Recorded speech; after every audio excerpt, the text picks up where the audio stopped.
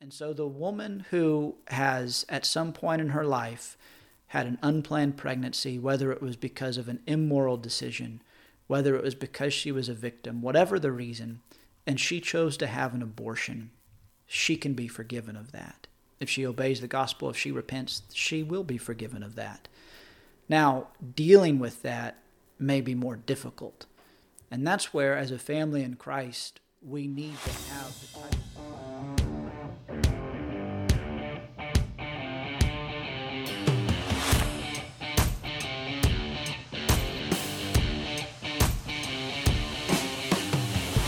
Welcome to the 5-Minute Bible Study Podcast.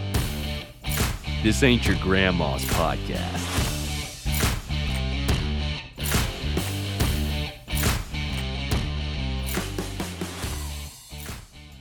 Hey guys, it's Aaron here with the 5-Minute Bible Study Podcast again. I just want to say a shout out to all you guys that are faithful listeners. I appreciate you very much. I don't know if I said that enough or ever, and so I'm making up for lost times here. Keep sharing the podcast, subscribe to the channel, tell others about it. If you haven't gotten a t-shirt, I have a few t-shirts left and you can share it that way. Today, we're just going to have the segment with Nate Bibbins, an interview on the subject of abortion. We're covering everything from what's fundamentally wrong with abortion. I asked Nate Bibbins what he thinks about the recent Roe versus Wade overturning. We hit some of the classic key arguments that come up from the pro-choice position, and we try to approach them fairly, although we are both pro-lifers, I guess you call it. And so we try to discuss this as both of us being preachers of the gospel, looking from God's word, what does it have to say on some of these arguments? And then finally, we talk about what about those women that are Christians and they have had abortions, they regret that, and they're having difficulty finding peace with God and receiving His forgiveness.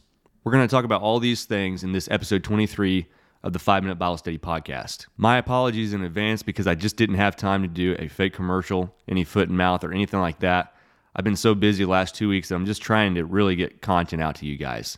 So I hope you enjoy this episode where I interview Nate Bibbins as much as I did. Here we go. Well, welcome back to another segment of The Main Dish on the podcast here. I got Nate Bibbins as advertised. Nate, tell everybody hello. Well, hello, everybody. This is Nate Bibbins. Nate, you're a preacher just down the road from me, and tell people a little bit more about yourself if they don't know you.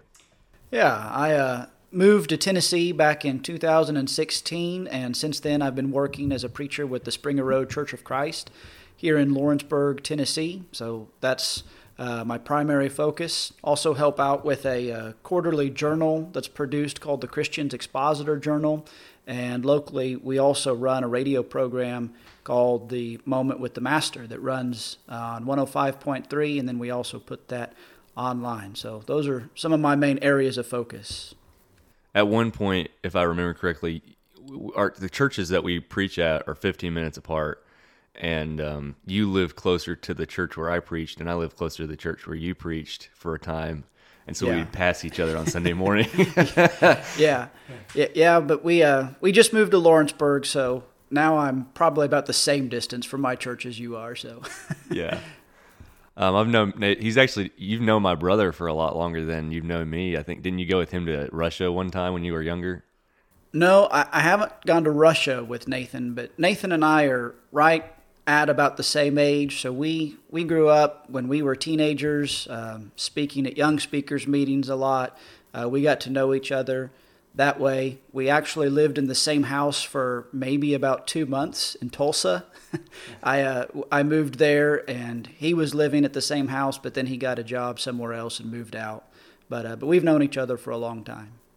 Now, it wasn't you that created the body-size hole in the sheetrock in that apartment, was it? I can honestly say that wasn't me. And beyond that, I won't make any comments. Probably a lot of maturity for both of y'all since that time, but I'd like to think so. Yeah. Well, thanks for coming on the podcast, and we're going to talk today about abortion, which at this point you probably are aware of that if you're listening.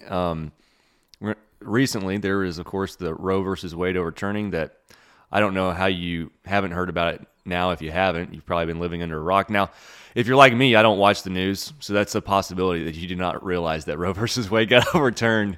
But it has. There you go. There's your news. and we're going to be talking about really just the subject of abortion that's at the heart of all that. And we'll at the very beginning here in just a minute, I want to get your thoughts on that overturning, just how it affects us spiritually and just our culture and society. But overall, I was actually thinking about doing a podcast, just a solo on this subject, and I don't know where I came across Nate's sermon on this just recently. You gave it Springer Road, and so I listened to it, and I thought, man, this is excellent, and it really said all the things that I wanted to say. So I was like, well, let's just do a podcast. So with that said, what are your initial thoughts about Roe versus Wade being overturned and what implications that has for us? Well, a couple of things, or a few things. One, I did kind of watch it. I had seen, this was building ever since the spring when there was the leak. So if you did follow any of the news, people kind of knew it was coming. It was anticipated with the Supreme Court that is currently in place. But then I was surprised the day that it actually happened and the decision came out. I saw some things on social media, so I went and started doing some reading. And it was actually that weekend that I went ahead and kind of finished up some of my thoughts. I thought that'd be a good weekend to talk about this subject of abortion. I was like you. I had been thinking about a lot of it, just following some of the debates that were going on. But as far as the overturning, I think that's a pretty deep thing to think about, or should be. First of all, I think it's very positive in at least a couple of ways. First, I think it's always good when a nation's laws mirror, or at least align somewhat with God's word. God's word in Romans says that the government is supposed to be the servant for the people, that they're supposed to protect innocent life. And so as we see our country make a decision that should hopefully help protect innocent life, that's a good thing, and that's a positive thing. Hopefully this will save lives. That's the goal, that's the intent. And if overturning Roe v. Wade ends up saving lives, then obviously this is a very, very good thing. Now that being said, while we should be joyful about it and people can celebrate it, I do think there are some other aspects to this that we have to just realize and think about. First of all, while it's wonderful right now, it's probably not permanent. Roe v. Wade lasted for half a century, but ultimately got overturned. Well, it remains to be seen if this decision remains for half a century. Obviously, there's a lot of people that are angry about this, that are working very hard to overturn it. So we can't place all of our faith in the Supreme Court or our Congress as far as protecting innocent life. It may not stay this way. And on top of that, while this is a good thing, it hasn't just solved the abortion issue. I haven't been able to look up numbers, but since the Supreme Court made their decision that overturned Roe v. Wade, there have still been who knows how many abortions in our country. The decision basically placed the governance back into the hands of the states.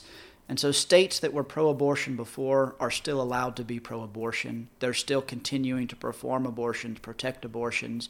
And so who knows how many abortions have occurred since then. And so this hasn't, contrary to what some people say, this has not banned abortion. It's still taking place in our country. And also, and I think this is one of the biggest things, while this is a good thing and we're glad to see laws changing this way, I think we also have to understand that laws don't change hearts. Everybody that was pro-abortion before the Supreme Court decision is still pro-abortion today. Everybody that was against abortion is against abortion still. And so while the law is a good thing, it's not actually changing people. And so as Christians, we have to think and consider, okay, what is it that actually changes people and changes hearts? That's what we really want to change in this discussion. Yeah, very good. And some of the things that you're going to address in your conversation here, addressing just some bad arguments that people commonly make from the pro-choice position, that it's easy to be taken in by some of the just, I would say, buzz phrases, buzz arguments that are used. There's bad arguments on the pro-life position as well. But I think at the end of the day, when you cut the foam off the top, God's word will stand behind the idea that life is valuable and should be preserved at all costs. So that gives you an idea where we're both coming from. I think everybody probably knows where we're coming from. So yeah, that's get to hear on your thoughts on Roe versus Wade, but from a scriptural standpoint, what do you believe is fundamentally wrong with elective abortion? I purposely call it elective abortion. Yeah. Well, I think that at the root of the abortion discussion is the question, is life valuable? And while I think most people on either side of the discussion would at least claim life is valuable, the question is that what we actually practice and what we actually do? And obviously this gets to another question we'll discuss here in a moment. When does life begin? But the root problem is the value of life.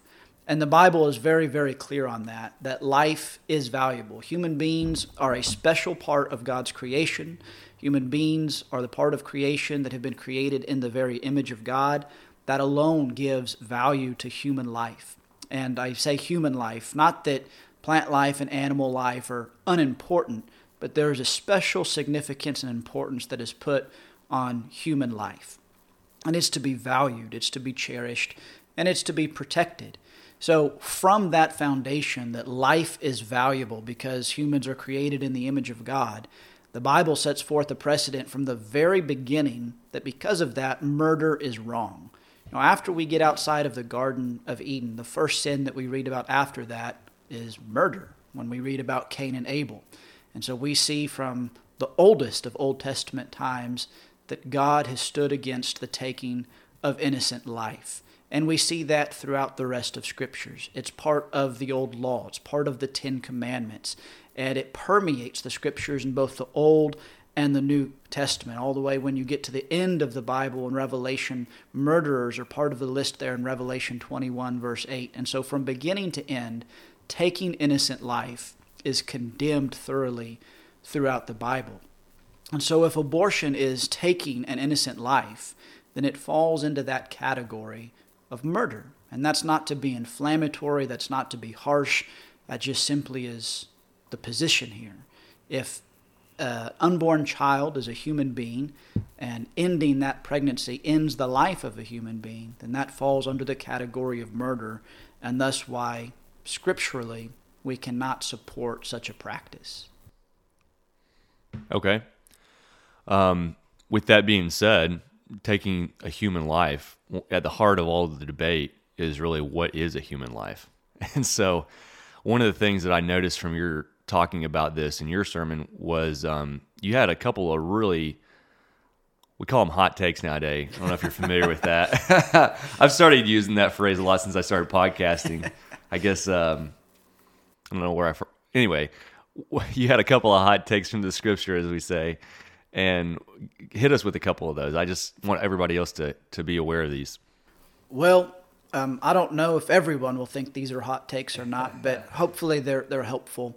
Kind of building on what we just talked about, the idea that life is valuable, murder is wrong. I then think it's interesting to notice in Scripture that while sin is sin, and I think hopefully we understand that, but there are times when God seems to be maybe particularly angered by certain types of sin. Not that one sin is going to make you be more lost than the other, but there are certainly things that God views, and it certainly angers him. And harming children is one of those things. Again, all the way from the Old Testament. When God speaks about child sacrifice, God uses vivid and graphic terms to show his displeasure. We won't read all of those passages, but you can read where God speaks about those things. One of the phrases he uses when he tells the Israelites not to practice child sacrifice like the other nations, he'll say, that type of worship has not even entered my mind. Essentially, God's saying that's unfathomable to him, to take the life of a child. Now, again, we've said taking innocent life is contrary to God's will, but it almost seems to up the ante, so to speak, when it becomes a child. We see that throughout Scriptures. Jesus is warning in Matthew 18, verses 1 through 6, when he talks about some of the children, and he says, if anyone causes one of these little ones to depart from me, and some say that's referring to the disciples, and that may be the case, but he's speaking in context of children, and so there's an idea there. Jesus says, whoever causes one of these little ones who believe in me to sin, it would be better for him to have a great millstone fastened around his neck and to be drowned in the depth of the sea. That's some pretty harsh language from Jesus. That's a really graphic, when Jesus says, for you to do something that harms a little one, it would be better for you to go tie yourself to a big rock and go drown yourself. That's pretty graphic, angry language from God. The slaughter in Bethlehem when Jesus was born. We read that from a Christian perspective, and we're terrified and we're mortified at the fact that Herod would go and have these children killed. The truth is, the Bible's the only place that that's recorded. Herod did a lot of evil things, and given the size of Bethlehem, this may have been a couple of dozen of children under the age of 2 of male babies that were killed. It wasn't nearly the worst thing Herod did compared to all of the evil things that he did. This was not front page news for Herod's time. Nobody else blinked an eyelid at this, but God calls attention to it. In fact, God quotes Jeremiah the prophet as he's lamenting the destruction of Jerusalem. And we see, I think what that's showing us is God is just as angry about these few children in Bethlehem as he was about the destruction of his own chosen nation and people. So God takes it very, very seriously when children are harmed and when they're hurt. And I think that extends also to the womb. A lot of people might say, okay, well, those are children. Those are children that have been born. Yes, that would be awful to kill a child that's already born, but that's not the same as an unborn child. But God's word also provides personhood before a child takes the first breath outside of the womb. There are many passages that speak about that as well. Yes, you gave a couple of passages, and that's particularly the ones that I was referring to there. You went through some, that go speak to what you just said about, the innocence of children and killing children in the Old Testament. I feel like those are probably the ones that get brought up, commonly whenever you hear preaching on abortion and so forth.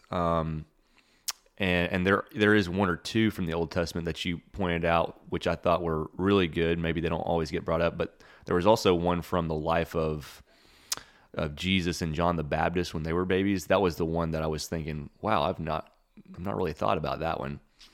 Yeah. So when we talk about personhood in the womb, from even the Old Testament law, I think we see that. For example, in the law of Moses, there was a law that if this was over in Exodus 21, I believe, if 2 men were fighting and somehow they struck a woman who was pregnant, the law says something along the lines that if they cause her to give birth prematurely and there's no harm, that would be to the baby or to the mother, then they were still fined. And the father of that child, that woman's husband, basically was allowed to impose whatever he thought was right. It's a very open-ended law. And that's pretty powerful because even though there was no harm, typically the law worked on an eye for an eye principle. You paid whatever you caused. This was a case where even when there was no harm, there was still a penalty. So this goes all the way back to the Mosaic law, and that shows that that child in the womb had personhood and had value.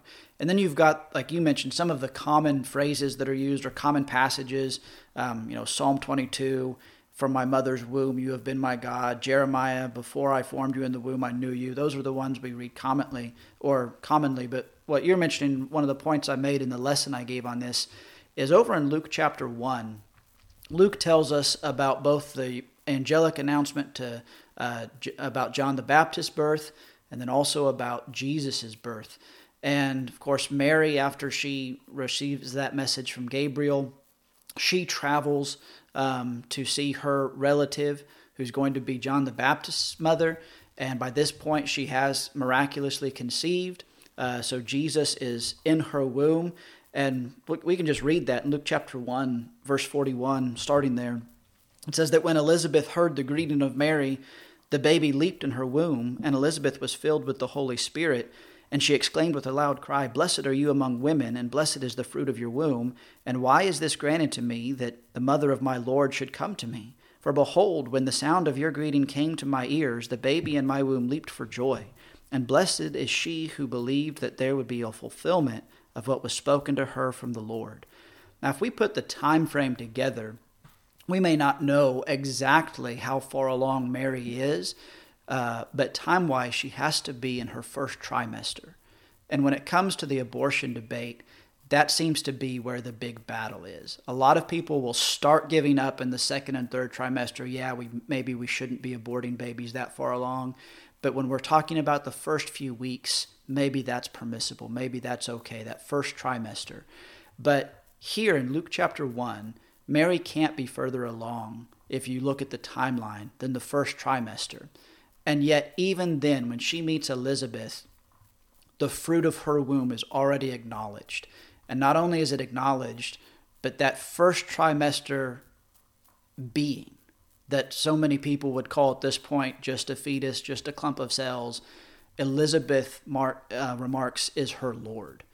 And so this first trimester baby is still Elizabeth's Lord, even that early on. And I think if you take all of the rest of the passages out, you do what you say, okay, Psalms and Jeremiah, that's poetic, whatever you want to argue. The fact that Jesus is considered Lord, even in the first trimester in the womb of Mary, that shows that personhood is recognized by God from the earliest stages of development and conception. Life is valuable even at that point. If lordship exists at that point, life exists at that point. I just had a really, this is an odd question. To your point, he's Lord in the womb. And obviously Mary, she was a virgin. When we're talking about this, people that don't believe in God, this would just be an irrelevant conversation that I'm about to pose to you. But for those that, are Christians and that, they still battle with, is abortion right or wrong? So Jesus, he's a fertilized egg miraculously, and he's in Mary's womb. Can a Christian think about taking the morning after pill, Mary taking the morning after pill, and that not being considered aborting the Lord and Savior? Yeah, that's a great question, and I think that those questions are people struggle with those. But if we believe that life begins at conception, and we see in this example that we just gave, the earliest stages that you can imagine Jesus exists. When we put it in terms of Mary, I think we would all agree, no, it wouldn't have been right for her to do anything that would harm that child. I mean, she's been entrusted by God with the Savior. And so, no, she couldn't have done any of those things. And so that should play an important role. And as we think about what is or isn't acceptable, those are tough conversations. They're tough subjects, but we need to wrestle with them. And I think erring on the side of protecting life is always the best. And I'm not a doctor, so I can't speak to how all of those things work. But if the goal of a medication is to reverse what has already happened, and that is a fertilized egg is to be destroyed, I would be very uncomfortable with that. That to me seems to be not any different than 2 weeks later, 6 weeks later, 6 months later. The goal is still reversing a life that has already begun. Yeah, I'm not asking people to make a hard answer on that. It's just interesting when you think about normal babies, you think, well, it's just a baby. For a Christian, okay, now it's different because we worship this baby, Jesus, and so you start thinking about how you would be consistent in your practices of maternal health and all that. It's an interesting thing to think about. I think it starts to bear out how consistent or inconsistent we are in our logic. Absolutely, and that is important because, what you've said, is helpful probably to frame this whole discussion. I recognize that the arguments I'm providing, what I talked about in that sermon I gave, it really was intended to be more for a Christian audience. I recognize that an atheist who doesn't believe in God doesn't believe in Scripture, isn't going to give any weight to these arguments. And that's fine. I understand that. But the problem is there are a lot of people claiming to be Christians that are involved in this debate, and even that try and use Scripture to defend the practice of abortion. And that can impact people in the Lord's church, and there's people that are, they're wondering about that. So that's really who this is for. But that being said, as we discuss these things, questions like that are brought up. Of, okay, well, you say it's wrong for a woman to abort a child at 6 months or at 6 weeks, but you do this morning after, but whatever it is. And so we do need to be prepared to defend our position. And maybe sometimes people make accurate points. Maybe we do have things to learn as we fight for the right of life and protecting babies. There are still things that we can learn, and maybe other aspects that we should see where we can be better as well. Going on, I think we've covered some of the foundational stuff, and we can get into now some of we kind of really already waded into some of the argumentation that comes up a little bit. When does life begin? From there, I think about the most classic arguments that get brought up, and the one that I've heard so much.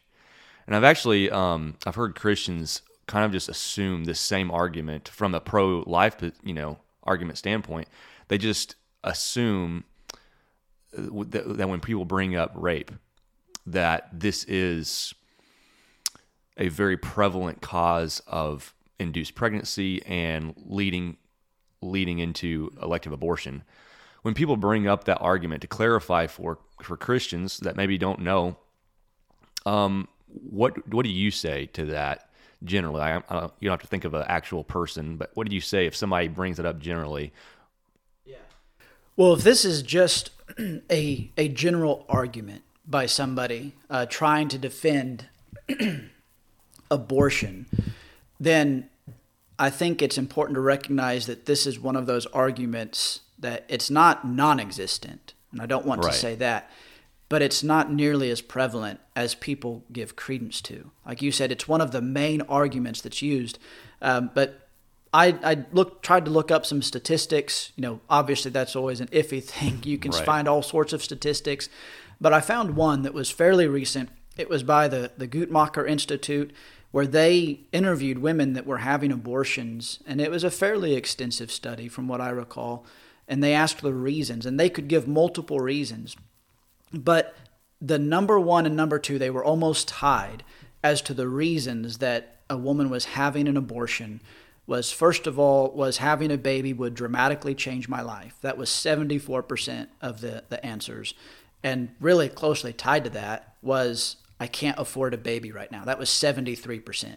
So 3 out of 4 women are having an abortion based on that study because it will have an impact on their finances and their life. That's by far the majority of abortions. As far as rape and incest, only 1% claimed it was because they were a victim of rape. Somewhere less than 0.5%, so that's less than 0.5% claimed incest. So when we're talking about the reasons abortions are happening, rape and incest are not the primary drivers. And that's not to say those cases don't happen. They do, and we can talk about that and the seriousness of that. But from a general perspective, if we're going to talk about whether abortion is right or wrong in these cases, that can't be a driving factor of why all abortion should be okay, because it's not a driving factor of why women are having abortion statistically. It's a very, very small percentage there. So for the situations that do exist, that do fall in that category, okay, both you and I admit that that does happen. Women get raped all the time, unfortunately. It's tragic. Woman then becomes impregnated. Is this creating some situational ethics scenario where, okay, in this situation, I'm speaking for God, and God says it's okay for you to go and get an abortion? Yeah. And that is a good question, and we need to be able to talk about that.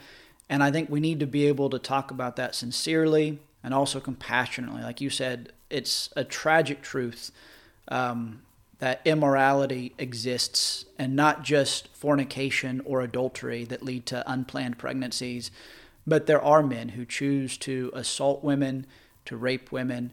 And when that happens, that is a vile thing, that is a wicked thing, and our hearts should certainly break for women that experience that type of assault in any form. Now, when that leads to a pregnancy, obviously, if there is ever an unwanted pregnancy, that would fall under the category of an unwanted pregnancy, certainly an unplanned pregnancy. And so does she have the right to end that pregnancy in that situation? And I would still say no, scripturally. Deuteronomy chapter 24 sets out a biblical precedent that I think is important. And that it's Deuteronomy 24:16 says, "Fathers shall not be put to death because of their children, nor shall children be put to death because of their fathers. Each one shall be put to death for his own sin." When a situation of a pregnancy is caused by rape, we have one person who is a criminal, but a sinner. He has committed a sin, and that is the man who has raped the woman. We have two individuals that are innocent. That is the woman. None of us would say that the woman is guilty of fornication or adultery or any type of immorality because she was the victim of the rape. Because of that, we would say, since she's innocent, she doesn't deserve any punishment, any harm. She's a victim. Well, the child is also innocent. The child obviously had no role in that situation. And so to end the pregnancy, which, as we've already established, if we believe that life begins at the earliest of stages, that life is valuable, then even that child of this that's brought about by the situation of rape is a life and a human being created in the image of God. And to end that pregnancy and to abort that baby is tantamount to killing the child for the sins of the father. And that's not scriptural. That's not what God wants. And so that's punishing the child for their father's sin. That just simply shouldn't happen. From a positive aspect, and I think it's important to point out why it's wrong, but also to point out the positive aspect, I hope helps as well.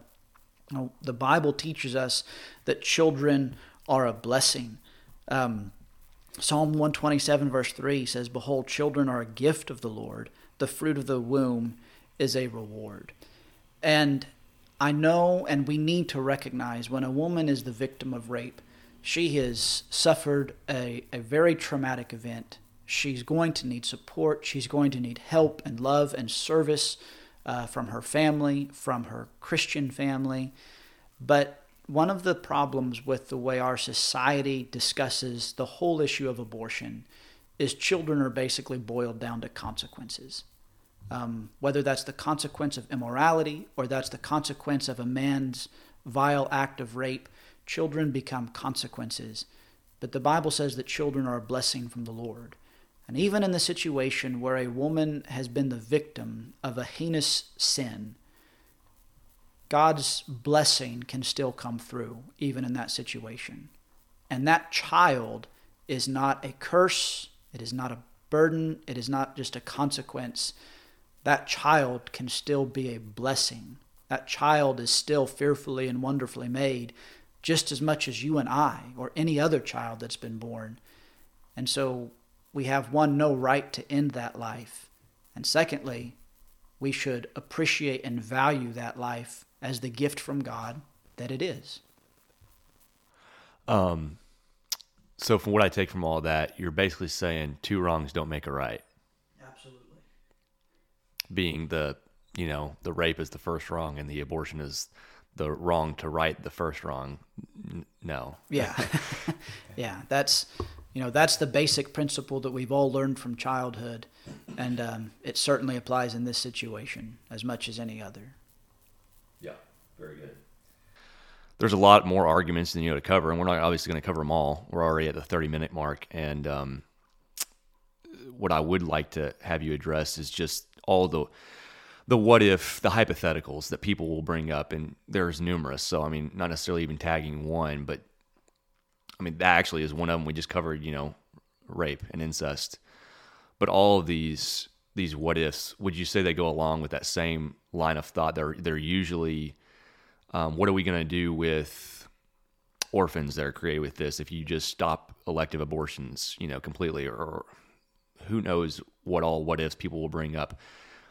Does that just follow the same train of logic that we were just talking about?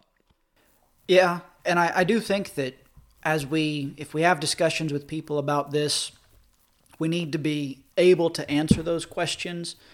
But one of the simplest things in my mind is, for most of these what-if scenarios, it's the classic case of what you might call getting the cart ahead of the horse. We use that term a lot. For instance, orphans. People say, hey, there's already, over 400,000 children in foster care on any given day. If we stopped all elective abortions, that number would skyrocket, and it probably would. I mean, most abortions are happening because they're unwanted pregnancies, and when you talk about millions of those, we're flooding a system that's already overwhelmed. Okay, so abortion is a good thing now because of that. And those are important discussions. I think that's something we should think about. Okay, what needs to change? What can change? How do we help? Even as Christians, how do we help some of these other situations? Because one of the things that's been levied against people that take the right to life view is, well, you just want the child to be born, but then you don't care about their welfare after that. Well, I don't think that's fair or true. At least it shouldn't be. We should be concerned about the welfare of a child even after its birth. But I think what gets down to the foundational problem is, if we can't see that a child deserves to live, then how do we think that we have answers for all of these other more complicated questions? I mean, really, this is a pretty simple question. If we take all of the what-ifs, all of the emotions out of it, does a human being have value, and do they deserve to live? Hopefully, we can all arrive at the answer of yes. If we can't arrive at the answer of yes there, how do we think we're going to come up with the answers of how to take care of orphans, how to take care of children that need more financial support, all of the other problems that become the what-ifs? If we can't even get the most basic question right, we're not going to get those questions right. And so that's my position on a lot of those what-ifs, is let's talk about those, let's figure those out, but let's get the most important one fixed first. And that is, this child deserves the right to breathe, the right to have life. And then let's work on the rest. Got to learn to add before you can divide. Absolutely. Yeah, I thought it was very good. I think I've heard you say before, too, that just because you don't have all the answers doesn't mean we then have turn a blind eye to the most obvious answers. More, yeah. You've not said that precisely, but something to that effect. Yeah. Well, this gets applied to the abortion debate so frequently by pro-abortion advocates. Basically, if you don't support this, if you're not adopting children, then you don't actually care about unborn babies. Whatever it is, there's all sorts of arguments out there. But we don't do that with everything else. Just because you haven't put all of your heart and soul and mind into curing cancer doesn't mean that you don't care about sick people. Okay? Yeah. And again, it goes back to that basic. And I think it becomes clear the more you listen to a lot of the pro-abortion arguments. A lot of them just become emotional arguments, kind of grasping for any reason to maintain what that study we just mentioned a little while ago actually shows. Abortions are actually being done because people don't want their lives to be altered by children. That's the vast majority of reasons. But I think most of us, even a lot of people that aren't Christian, so to speak, recognize that's not a good thing. We shouldn't be killing children because they're inconvenient. So we have to come up with reasons. We have to find reasons to justify the practice of abortion. And that's what a lot of these what-if arguments are. One more argument that I'll just bring up that I'll just comment on quickly, and then we want to go on to a solution question. But I was just watching, every once in a while, I'll watch a YouTube video that pops up, and there was one that Dr. Phil had a lady named Lila Rose, who is a pro-life advocate on there, and he creates these discussion panels. And so there was a pro-choice person, there was Lila Rose, and the pro-choice person brought up, the whole "my body, my right" stance that's commonly purported by pro-choice. And Lila Rose said, when we say that, we're circumventing the most fundamental right, and that is life itself. And the first right that every single individual has is life. And so when you say "my body," that's the cart before the horse. What you do with your body, first of all, that's a redirect. But nonetheless, stay on track. What you do with your body comes after the fact of what you do with life, period. I thought that was a very good point, because that is the most basic, if you could say people have rights, that's the most basic fundamental right of every single breathing cell. Yeah, absolutely. That's, like I said, it's kind of an amazing argument that is taking place or debate when we're talking about pro-life or pro-abortion, because again, when it boils down, what we're arguing is whether human beings have the right to live. I mean, As Americans, that's supposed to be one of our founding principles. So this is outside of just the realm of Christianity. As Americans, we supposedly believe that, and yet we're arguing that, and we're divided tremendously by that actual question. When you move on, and that brings up an interesting point, the whole "my body, my choice." And I think this is important for Christians. So like we've talked about, I know this probably may not make a lot of headway with people that just aren't Christian or don't believe in the Bible.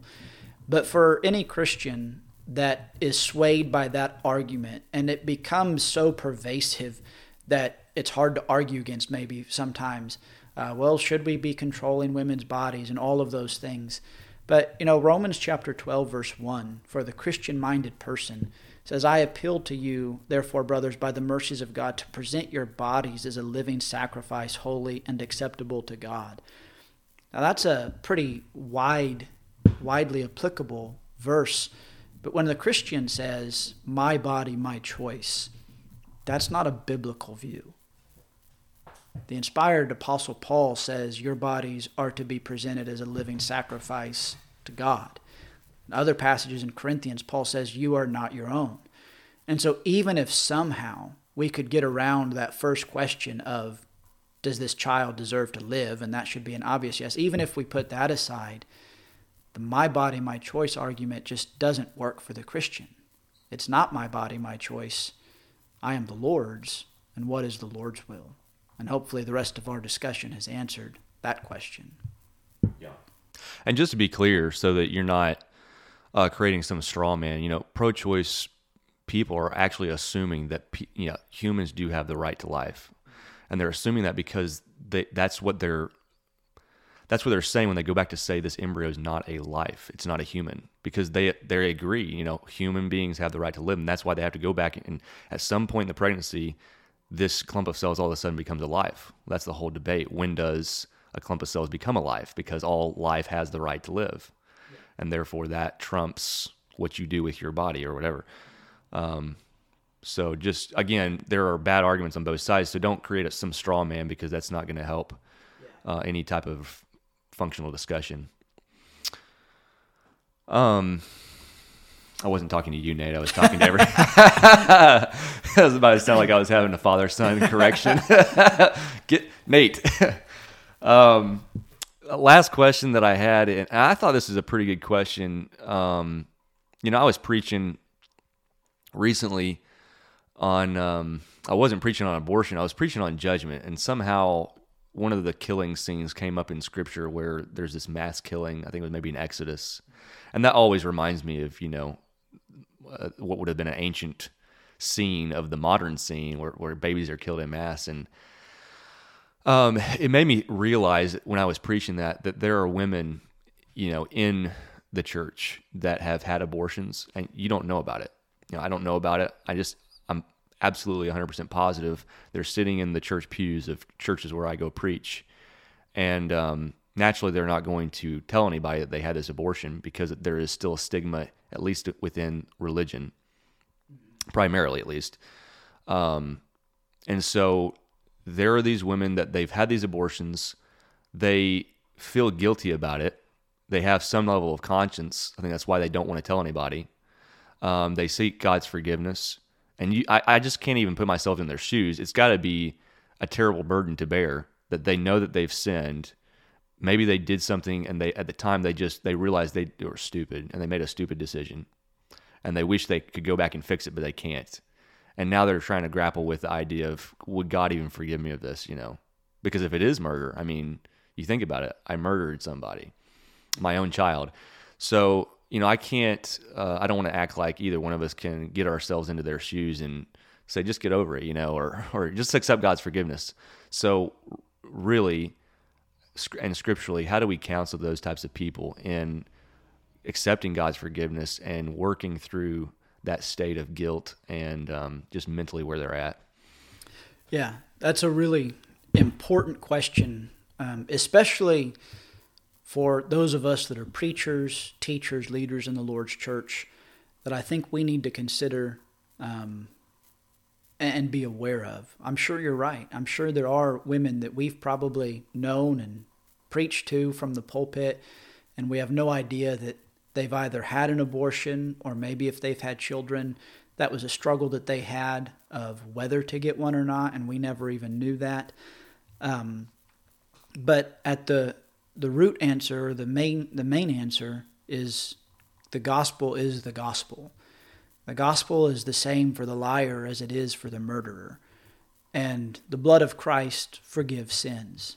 And so forgiveness is available. It's available to the person who views their sins as small. I only cheated on my taxes once and told a few white lies. Well, that will separate me from God as much as murder. And so I need the forgiveness of Christ.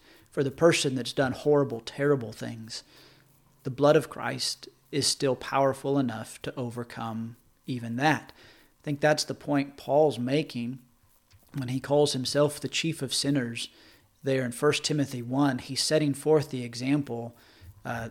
Christ chose Paul to show that his mercy extends to any who are willing to accept him and to place their faith in him and to truly repent and to obey him.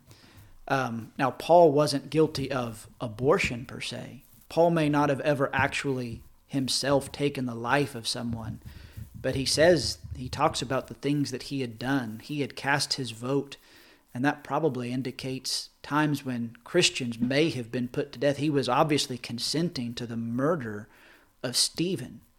So Saul of Tarsus did some pretty evil things, and yet he was forgiven. And that's true today.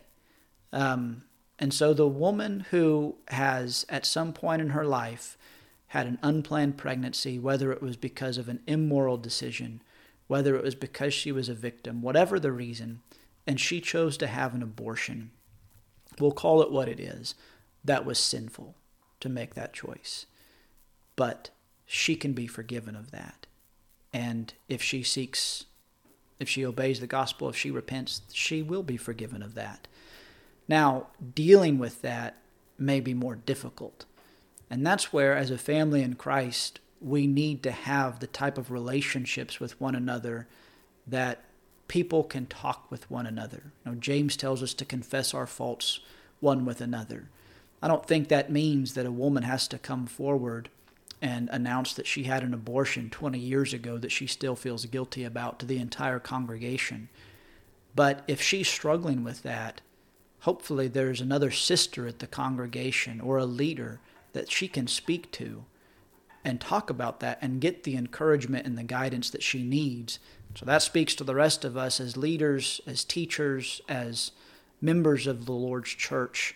We need to build relationships where people can trust us and know that when they come to us with something like this, we're not going to write them off because they committed a sin that's despicable in our eyes, and so we won't care for them. We need to love them and serve them as we would any sinner that realizes they need to make something right. Paul meant what he said, right? When he said in 1 Timothy 1:15, I am the chief of sinners. Like, he meant that in the actual sense, he is the chiefest of sinners. Yes. And yet he received forgiveness. Yeah. I was just thinking, practically speaking, what are some things that we can do to help foster that trust? And I was thinking, somebody said a while back, it's important to foster a confessing culture in the church where you go to. And I think that's important. And I think it starts with the leaders. I think it starts with sometimes, if you think about it, maybe of a church leader that has never, ever said anything to the church publicly that he did anything wrong. Maybe he said something privately, but because they are front and center, they're the leaders, it's very important that if people are going to buy into a confessing culture, they've got to see the confession from their leaders, from their shepherds. And I think that when people see vulnerability from the people that are shepherding them, I think that fosters vulnerability to those same men and women. And the other thing is just that verbal affirmation. I didn't used to realize or think that there was as much to verbal affirmation as I think now. Yeah.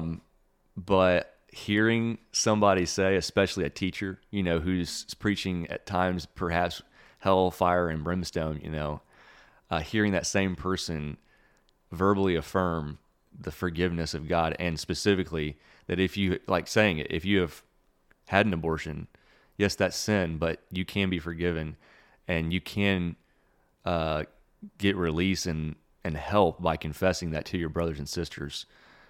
It may sound like such a small thing, but if they hear that enough, perhaps they start to believe the truth that you actually can, and there are people to talk to.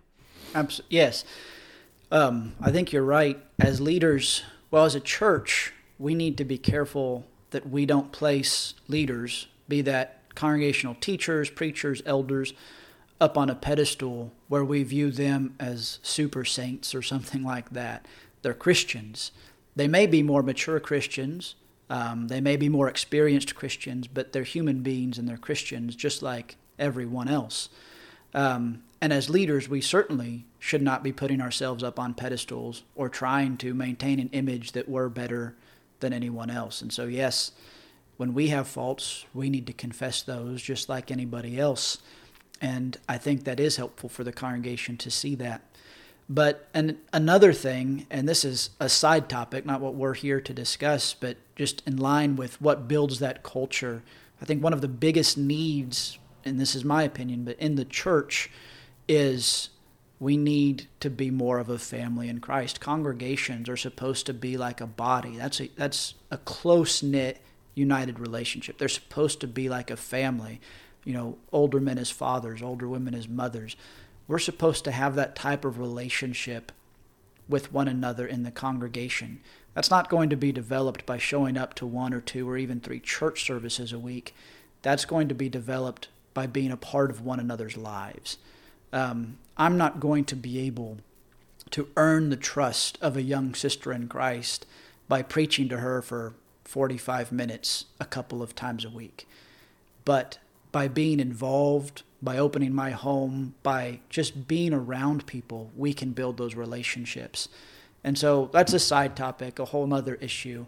But when it comes to how do we build this culture, we just have to continue to work to function less like the modern concept of a church, quote unquote, and more like the family in Christ that we are and that we're called to be. Very good. Well, we've used up about all of our time, and I think at the end of it, we covered everything that I wanted to cover. Anything that you want to add to that maybe you wanted to throw in there? No, I think the one thing that I'd probably reiterate, and I mentioned this earlier, but this whole discussion is the reminder that children truly are a blessing, and I think the Bible means that when it says that. And whether that child is the result of a planned pregnancy between a husband and a wife, whether that child is the result of some immoral behavior, whether that child is the result of some vile act such as rape, none of those things change the fact that that child is not only created by the biological processes that God created, but that child is a being that is created in the image of God. It is fearfully and wonderfully made. It is knit together, soul and body, in the womb by the Almighty Creator. And we should all think of it that way as Christians. And when we think of that, then we should place value on that unborn child. And we should remember that throughout the life of a child and throughout the life of a being. They are beings that are fearfully and wonderfully made in the image of the Creator. And so they deserve protection, they deserve love, they deserve service from the earliest moments in the womb until the end of their life. Well, that's the whole enchilada, as they say. Appreciate Nate coming on. Appreciate you guys listening. As always, if you have any questions, just email me at ambatty@yahoo.com. You can also contact me by message through the Facebook page, the Instagram page. I had somebody contact me over one of the recent episodes, and I do appreciate that. So if you have any objections, you disagree, or you just have an addition, you'd like to hear more on something that we talked about but couldn't flesh out fuller, just let me know. As always, next time on the podcast.